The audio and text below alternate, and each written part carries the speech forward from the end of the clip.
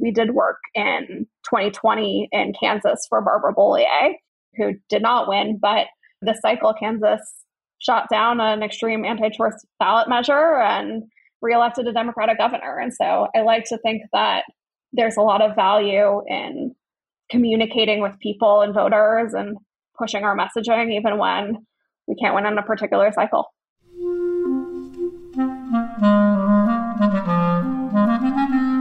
Hello, this is the Great Battlefield Podcast. I'm Nathaniel G. Perlman. A great political battle is being fought right now between progressives and the forces of reaction on the other side. This show is about the political entrepreneurs and other progressive leaders who are finding new or improved ways to fight. My guest today is another progressive political entrepreneur, Eve Samborn McCool. She is a co-founder at Assemble the Agency, a political digital media firm. Eve worked her way from digital director for people like Tammy Duckworth to running a key progressive political media agency. She has a good story and a lot of learnings, so you should listen. So, after a quick word from my sponsor, my interview with Eve of Assemble the Agency.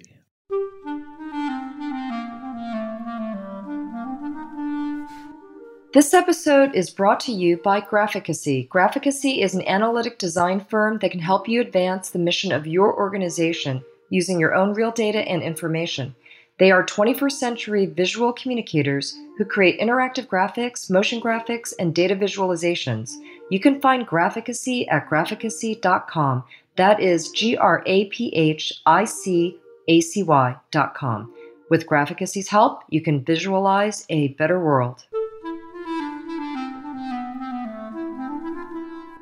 Eve, would you mind introducing yourself and giving me a quick biography?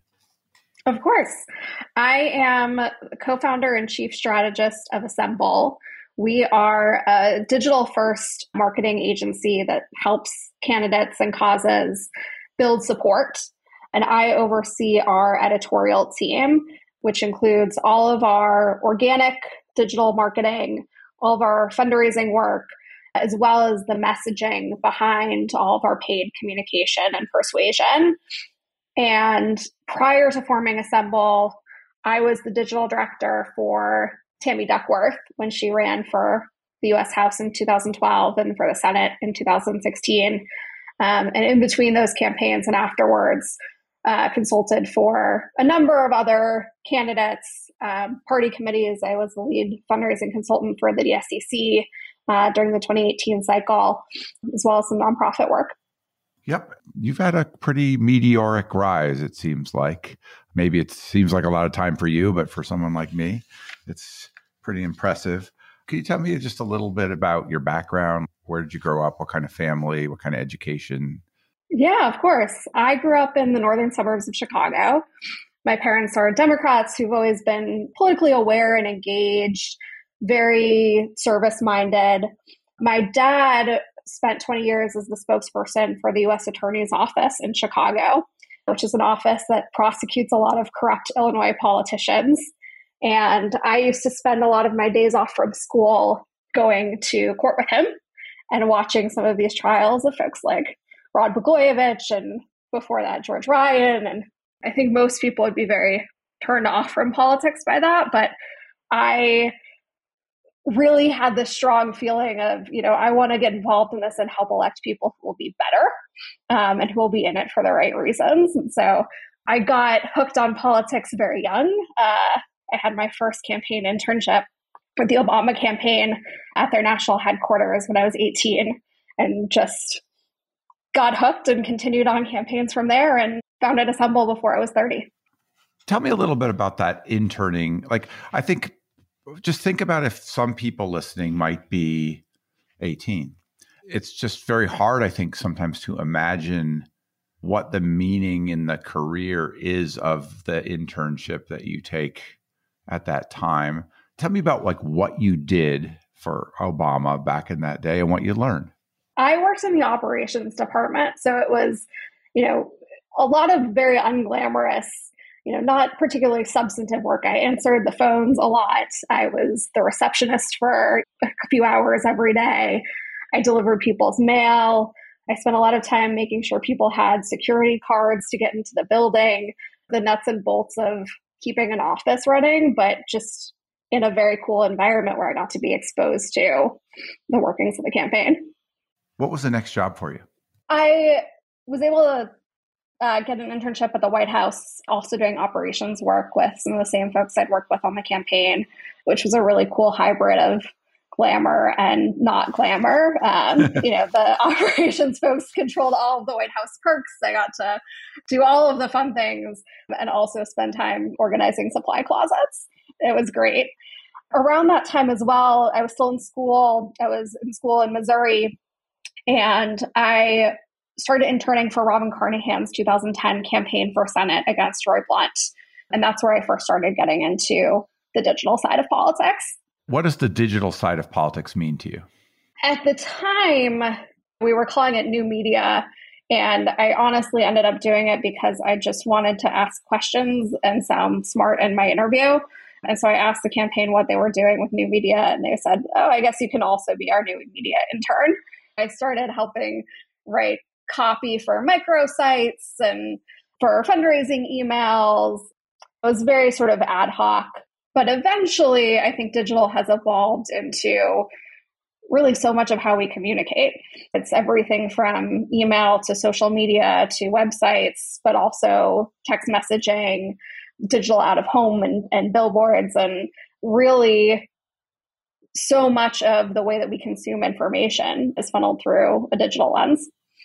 What was it about that intersection of digital and politics that attracted you? I really liked the fact that it involved so much writing. I loved to write. I was involved with my school newspaper in college, and digital, especially at the time, was very focused on using email in particular to tell the story of the campaign and the candidate. And that was what really drew me in. It seems like Tammy Duckworth has played a big role in your life. You're clearly from that part of the world, but how do you first become acquainted with her and start working with her? That was my first full-time job out of college. My boss on the Carnahan campaign was hugely helpful after I graduated and introducing me to folks, and really made it his personal mission to try to help me find a job after school. And he knew the campaign manager at the time for her campaign and made that connection. So I started on her team and was in and out for various campaigns for quite some time. Tell me about her. What's your impression? She is fantastic. I'm a huge admirer of her and her persistence, the fact that she really is committed to fighting for what she believes in against any obstacle that comes her way. At what point did you get to have a personal relationship, if you did, with her, where you're actually talking and getting to know her more than just as a candidate or an elected official? Yeah, I probably met her day one of that House campaign. I tell people all the time, I think House races are a great place to start in politics because you're typically in the office with the candidate and a small group of people day in, day out. And you really do get to build those relationships pretty directly in most cases. A lot of times the dynamic between a young person and an elected official around digital stuff is asymmetrical in multiple ways, right? Like maybe the young person knows the platforms and is adept with the computer and digitally native and all of those things. And sometimes the principal or politician or whoever you're working with is less so, not always. But what did you see in this particular case? She's actually someone who is one of the more digitally savvy and engaged folks I've worked with, and has frequently played a role in her own social channels and coming up with great lines and things for social media. But actually, in the time since then, one of the sort of niches we've carved out at Assemble is working with a number of long-serving senators. We actually work now with Illinois' other senator, Dick Durbin, among others, who have started their careers long before digital communication was something they needed to think about. So I've gotten to spend a lot of my time thinking about how do we use these platforms for people who are not natives and are never going to be dancing on TikTok, for instance, but that is still interesting and engaging and compelling. Well, doing that thinking, what have you learned or discovered or thought about? I think the reason that people follow politicians online, on social media or sign up for an email list, et cetera, is because they really want information and context. These are people who care about what's happening in our political system. And particularly for members of Congress or people who are already in elected office, those candidates and members have an opportunity to translate what's going on in our government for their audience and provide that sort of insider information. So we do a lot to try to help our candidates really figure out, well, how can you communicate about the work you're doing in a way that makes people feel really engaged? Using Tammy Duckworth as the lens, how was digital communications changing? How was her operation changing from the time you first get there and she's down at the congressional level? Like, what's happening to her lists? What's happening to her voice on those platforms? And how are you part of making that evolution over time? Yeah. When I started working on that race in 2012, it was possibly the first cycle that House races were thinking about digital in any kind of real way. You'd had the Obama campaign in 2008 really introduce digital into politics. The Dean campaign a bit before then, but that was a real, watershed moment. It had sort of started trickling down to Senate races in 2010. But when I was her digital director in 2012, I think I was one of 3 House digital directors that cycle in the country. Everything was new. And the emphasis was really on fundraising, I think in part because it was the most measurable. And so it was the easiest way to demonstrate to campaign managers and other folks who've been around politics for a long time what the value of the internet and politics could be. And I think the way that it's changed increasingly so every cycle since then is people, understanding more and more at every level of the ballot how important these tools are, but also using them in more expansive ways to support really every aspect of the campaign. Is there a particular thing you guys did online or in ads or whatever that sticks in your mind that sort of can illustrate what you were up to? Yeah, the biggest moment on that 2012 campaign, we were running against then Congressman Joe Walsh, who at the time was one of the most extreme right Republicans in Congress. We had one of the real, I think, standout rapid response moments of that cycle because he made a comment at a town hall about how our true military heroes don't talk about their military service. And we were able to really jump on that, particularly for fundraising. And so that rapid response piece is something that I've always really enjoyed and found to be one of the most fun parts of this work. In that case, what did you do? What did you say? I mean, obviously she has the scars of her service, but how did you use that? In some ways, I actually don't think the playbook for rapid response has changed all that much. It is really be as quick as you can, use every communication channel available to you, whether that's email or social networks, et cetera. Enlist surrogates and others to help amplify that message. And I also think when you're talking about rapid response, make it as simple as possible. Often when we're reacting to what Republicans are saying, we just have to point out what they've said and people really understand what the next step needs to be. Was it a lot different with her running for Senate? Definitely, that was 4 years later. People had a much stronger sense of the role of digital. It was a given that you were going to have a digital director and often more staff for a Senate race. There was more support from folks like Emily's List and at the party committees for digital. And so it was definitely a more robust infrastructure to be operating in. What made you good at it? I think part of it is that I'm a good writer, good storyteller. I think that's a really important part of digital still. I also really liked that digital is a combination of writing and math and very data driven, and you can look at what's working and what's not working and adapt from there. And I think I'm someone who's pretty good at looking at those trends and identifying patterns and figuring out from numbers what those numbers mean and how to apply them. Did you guys use digital fundraising firms, the people that help with the websites for Duckworth?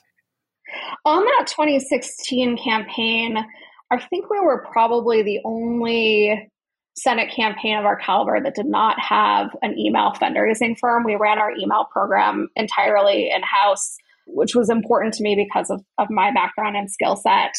But we did bring on Bully Pulpit Interactive to run a digital ads program for us. And that's actually how I came to work closely with my now business partner, Mark Skidmore.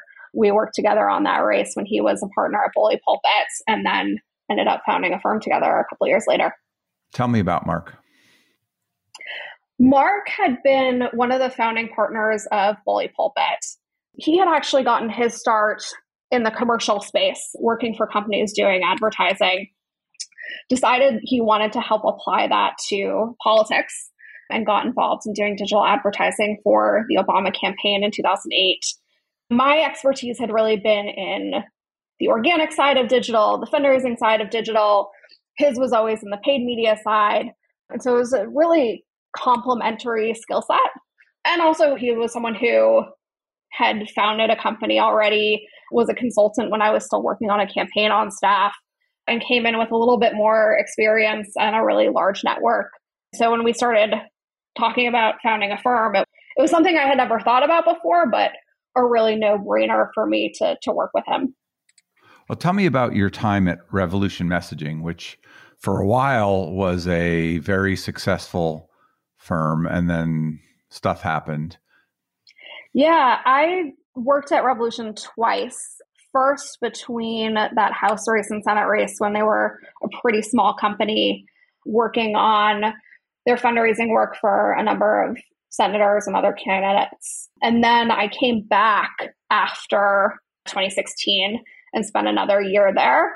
I missed the year that they were working on the Bernie Sanders race. I was there right before and right after. What occasioned you to leave Revolution? Really, it was that this opportunity had come up to work with Mark. After 2016, Bully Pulpit had sold to a private equity firm, and he made the decision to leave and do something new. And he'd sort of taken a year off to think about that and was just starting to put together a new firm. And so he and I got to talking, and the opportunity to start something of my own and be a partner in a firm, even though it wasn't really something that occurred to me before, was too hard to pass up. How many founders were there? We started with 3 partners. There are now 4 of us. We've had a little bit of changes along the way, but really the one person I knew before I started working at Assemble was Mark. He was kind of the glue that brought everyone together. Yep. And what was the vision for the firm? We wanted to be full service in a way that I think few firms in the space really are. You know, a lot of firms have started as email fundraising firms and then added advertising capabilities, or they've started as ad firms and they tried to add on fundraising or add on websites and creative, et cetera. We really tried to marry those things from the beginning and to bring on kind of partner level expertise for every aspect of our business. And so I think we do advertising work really well. I think we do organic content strategy really well, fundraising, we're a really strong in-house creative team, and really are able to provide the full spectrum of services that you need to run an effective digital program in a way that I think is rare in this space. Why the particular name you chose? That was all Mark, and it comes from the Avengers. Like assemble the Avengers, assemble the agency. Got it. And assemble, of course, a political word. Yes. And, you know, there are a lot of firms in this space that sound very similar, that have, you know, action or blue or whatever in their title. And we wanted something a little different. Right. How has it been as a business? It has been successful even beyond what I had hoped for. We started with really a sort of a 2-year plan, which was, can we bring in enough clients and do interesting work and decide if we want to keep going? And, you know, we've quickly grown in terms of staff, in terms of client roster. I've been able to work on a ton of really interesting projects and build something that feels really sustainable. Who do you see as your competition? What are the firms that sort of overlap with you and that you pitch against? Yeah, it's interesting because I actually don't think there's another firm out there that is totally a one-for-one competitor to us. There are firms we'll pitch against on specific projects, but because of the diversity of services that we offer, as well as kind of the range of projects that we work on, it really depends. There are times when we're up against really traditional political consulting firms, and there are times when we're competing against big agencies that don't have that political DNA. Among those imperfect competitors, who do you have respect for? Oh, great question. We still have a great relationship with the folks at Bully Pulpit, and I really enjoyed working with them in 2016 and think that they continue to do great work. My husband is actually the chief technology officer at New Blue Interactive, so we like to tell people we're friendly business competitors, but I think they're great. I think there are a lot of really good practitioners in this space. I think the one thing that sometimes our competitors have gotten wrong is a lot of them start with, one principle or two principles. And I think what has made us uniquely successful is really bringing a number of people together at a really high level who could build a company that was stronger than any one person. Sometimes when people talk about where things are heading, they talk about television ads being fully under the same roof as all the digital. These are basically converging things, and they shouldn't be competing in the expenditures of campaigns, and how to allocate your budget maybe should belong, and your creative should belong under the same roof. What's your opinion on that, and where are you guys in potentially doing that aspect of political communication? Yeah, I do agree with that. I think in a perfect world, all media buying would happen through one agency so that you didn't have kind of the turf wars of who's having to run which pieces of the program, influencing how you're allocating spend. We actually do TV buying. We have a senior advisor who worked in TV ad sales and TV buying for a number of years. Unfortunately, we've really only been able to run those sort of multi-channel digital plus TV campaigns for some of our advocacy and public affairs clients. It has been a much tougher sell on the candidate side. And of course, there are a lot of TV firms that are trying to build out some digital practices, but I think too often they treat digital as an afterthought. It comes back to the senior leaders at the firm don't have the expertise. They're hiring in people to do it. It's just not as much of a priority. And in some ways, buying digital is a lot more complicated than buying TV. It's not always as high margin. And so TV often gets fully funded first, and then whatever is left goes to digital. It's generally hard to start a firm and to grow it. It doesn't so far seem like this one has been hard. What have been the biggest challenges for you guys? We've been very lucky in a lot of ways. I think our timing in terms of when we started the firm was really great, and the market was ready for new voices and new firms. Again, part of the reason I wanted to team up with Mark is I felt like he had the relationships and potential clients sort of ready to come in and work with us that made this very successful. And so we've been really lucky that the challenges have been some of the easy things, like how do you hire quickly enough to keep up with the workload and at the same time not grow so fast that you lose your culture or lose sort of quality control? How do you build a really well integrated firm where everyone is talking together and collaborating really closely, especially in a world where so many of us are working remotely? But honestly, these have been really the fun challenges to have. How many people are you now? We're up to almost 20 full-time people. And are you pretty much virtual? How do you operate? We have office space in DC. I'd say about a third of our team is in DC and goes in semi-regularly, but for the most part, we're a remote firm. What does an engagement look like? Let's say I'm running for Senate.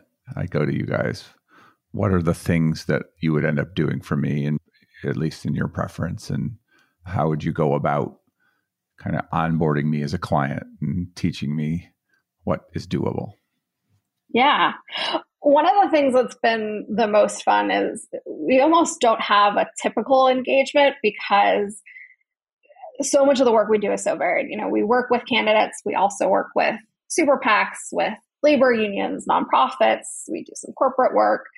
They all hire us for slightly different things. And so we get to really customize the work we do and try a lot of different things. But the candidate piece is the thing that I think we've built into maybe the most standardized playbook. And we start all of our candidate engagements with a really big deep dive into that person's voice. We typically will try to sit down with them for an hour or so and ask them a bunch of questions about why they're running, who they are. We'll look at things they've said in the past. Sometimes we're lucky and they've written books that we'll be able to read and really get a sense of what makes them unique. And then it's all about how do we translate their unique perspective and their story online and really build a program around that? And how do we go out and build an audience who's ready and receptive to that story? You must observe some people on one side of the aisle or both who aren't great practitioners at some aspect of this, because there are people who raise money in ways that are more scammy or who aren't true to facts and real information and how they convey candidates into the world. How do you think about the ethics of this, and how do you differentiate yourself or judge people who are less, I'm assuming, less ethical? Yeah. I think it's really important to treat supporters with respect.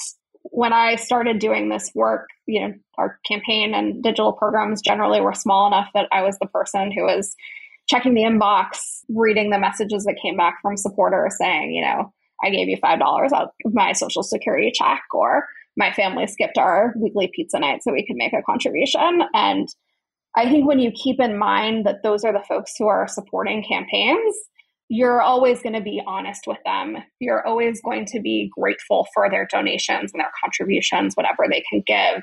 You're not going to guilt trip them. And so for me, that experience and connection and stories I've heard from those supporters has kind of helped keep me grounded and definitely guides the work that we do. I think one place a lot of firms and campaigns fall short is that, it takes skill and expertise to build a program that is really story-driven, really candidate-driven, that's honest and respectful. It's a little bit easier to take sort of a grab bag of tactics and throw them sort of Mad Lib style into an email program.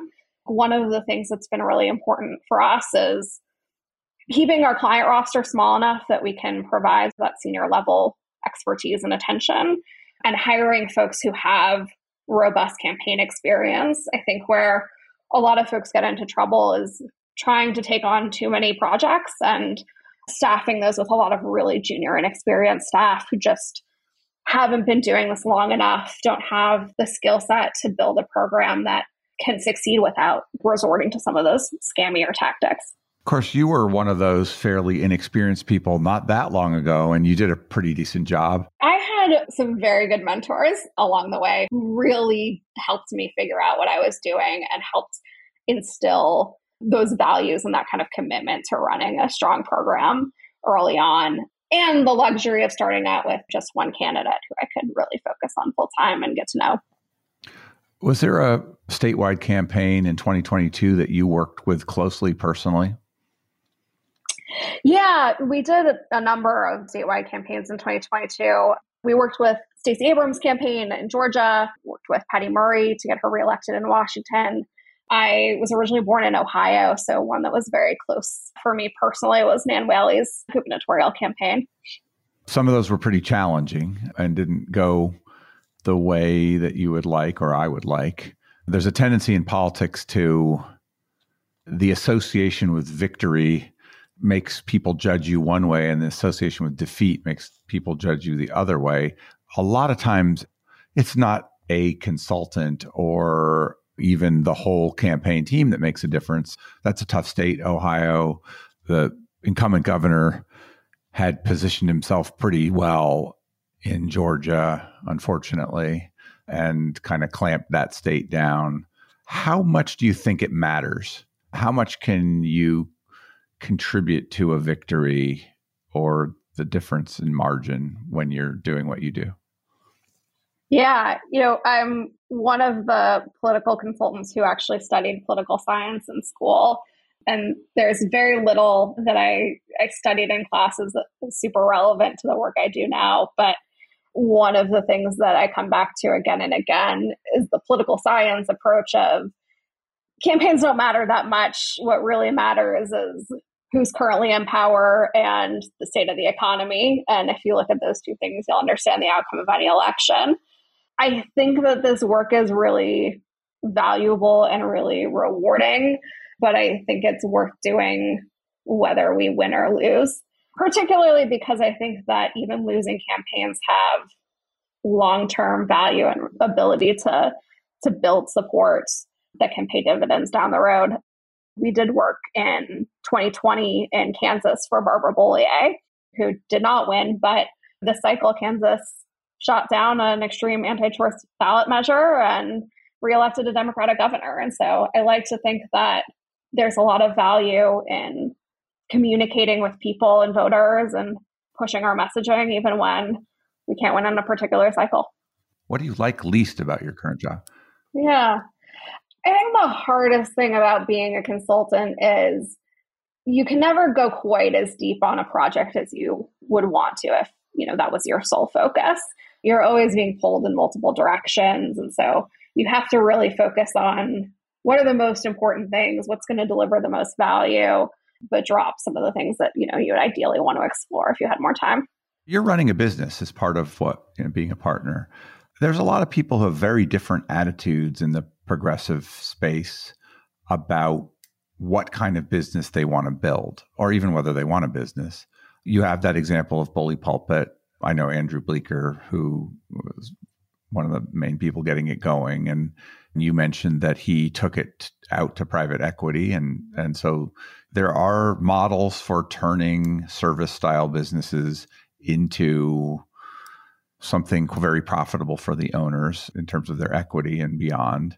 What do you guys think about the potential for this? Do you want to be kind of a boutique firm that serves the space, that mainly stays with political and political related groups? Do you think about growing it for the sake of growth, making it more interesting as a business? How do you think about that? I feel like you've identified the conversations we're having internally all the time. My bottom line has always been that I just want to do interesting, meaningful work in a way that is sustainable. And I think we're always figuring out and considering what's the best way to do that. We are one of the firms in this space that is not strictly political. We do some corporate work. That's actually something that I think has been a huge asset for us, in part because it is not so cyclical. It allows us to keep people employed between elections, and that's good for the kind of employer we want to be, but also it means that we don't train people up and invest in their professional development and build institutional knowledge and then have to start that process all over again. And I think it also allows us to really draw lessons across sectors and bring things into the political space that maybe haven't been there before because it's something we've seen work in the corporate world. How does it work when you're teaming up with other political consultancies that have different expertise on campaigns? I think that the best consultant teams work really collaboratively and respectfully together. I think everyone who has been part of a lot of campaigns has seen sort of high drama operations where there's a lot of conflict and a lot of disagreements. And I think it's important to have those disagreements in a way that still allows you to ultimately align on a strategy and an approach and work together in service of the candidate. You're doing this in just about 2023. Is it still the case that being a partner female is an issue and is different than being a male partner, or less or more advantageous? For me, I'm definitely aware of being not just a woman, but also a young woman. I started Assemble when I was 28. I look pretty young. And so I think there is a little bit of extra work I sometimes have to do to credentialize myself or establish myself and communicate. I'm young, but I've been doing this for a really long time that I don't always see my male counterparts have to do. Yeah. Do you have a particular go-to that you used to do that credentializing? What do you say? I think it's a work in progress, but I'll sometimes try to pepper in references to, work I've done way in the past or how long I've been doing this, just to sort of explain to people that I have a little bit more experience than they might assume. Some firms prefer clients in different parts of the ideological spectrum. What are you looking for when you are going out for clients? Say there's multiple options in a primary or whatever. Yeah, we work with folks who I think are really focused on effectiveness over ideology. There are a lot of firms that work with folks who are kind of on the far left of the Democratic Party. We tend to work with people who are a little bit more establishment oriented. We worked for Joe Biden's super PAC during the 2020 primary. But I think what all of our clients have in common is that they're just really solutions oriented people who want to get stuff done. And we really look for people who are effective leaders rather than sort of a checkbox of policy issues. Is that where you are politically, personally? Yeah, very much so. What do you think is a issue of any contention that's out there for digital consultants? What do you think people are debating right now that you have an opinion on that would make sense to share? There's long been a debate among digital consultants about various fundraising tactics and how we draw various ethical lines and what's the balance between a really storytelling candidate-driven program versus a more tactics-driven program. I think that conversation has been going on since I got involved in this more than a decade ago, and we haven't really advanced that conversation in any meaningful way. I'm sort of much more interested in how can we be using digital in ways beyond fundraising? How can we be increasing the percentage of media dollars on campaigns that are going to digital versus other platforms? How can we be doing more with influencer marketing and with our organic social media communications to really reach voters in new and interesting ways? Those are the questions that I'm most interested in right now. One of the questions I'm most interested in is, do you operate differently in a Trumpian world where the other party has lost some hold on responsibility and is behaving kind of collectively poorly in terms of, the election denial and the kind of right-wing authoritarian behavior that you're seeing that came from the bottom and from the top in certain ways? Do you think that affects your job, and what responsibility do you guys as political consultants have to deal with it? Yeah, I think the biggest imperative of the sort of era of polarization we're living in is that we need to be doing more long-term steady state communication with voters that isn't just about a particular election or a particular candidate. Because when you're trying to get someone elected with limited resources, you're always going to be focused on the narrow segment of most persuadable voters or the people in your base who you need to turn out. But I really think that the only way we're going to get out of this era of people supporting en masse a political party that is just full of extremism and hatred is with some long-term work that really tries to convert people to the Democratic Party and to share in progressive values. I think there's a real need to do more outside of sort of the traditional campaign framework to reach people. Are you able to get work doing that? It is really challenging. We're always looking to have those conversations. I think it's something that is really hard to fund from like a small dollar grassroots standpoint alone. It really needs some kind of high dollar investment. And it's tough to convince people that, that's as important or more important than the sort of most imminent next election threat. What should I have asked you that I haven't? We covered a lot of ground. One thing we haven't talked about is sort of what the biggest trends were this cycle.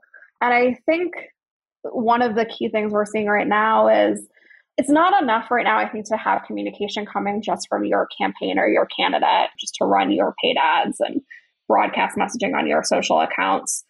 People really trust what they're seeing from their friends or from other messengers. And so I'm really interested in the rise of influencer marketing and digital organizing being used to amplify messaging online. I think it's really important that campaigns are kind of creating that surround sound effect versus just putting messaging out into the ecosystem. Is there anybody in the influencer marketing practitioner area, like a firm or person that you think is like state of the art in that? We've been able to run some really cool and exciting programs, often in cases where our candidates have really strong celebrity relationships. We worked with Ray McGuire for New York City mayor. His campaign didn't pan out, but he had an incredible network where we had a launch video narrated by Spike Lee. We did an endorsement conversation with Jay-Z and just all of these kind of constant celebrity appearances. So, I think on sort of the macro influencer space, we've been able to do some really interesting work. Actually, the White House and the DNC have been doing really great work in the more micro influencer space. Is there a firm that has a practice in that area? It's something we've definitely been increasingly building out, but not something I've really seen much from a lot of our competitors. Okay. Yeah. Well, it's been enjoyable to talk to you. Is there anything else you want to say? No, this has been great. Thank you so much for having me on. Thank you.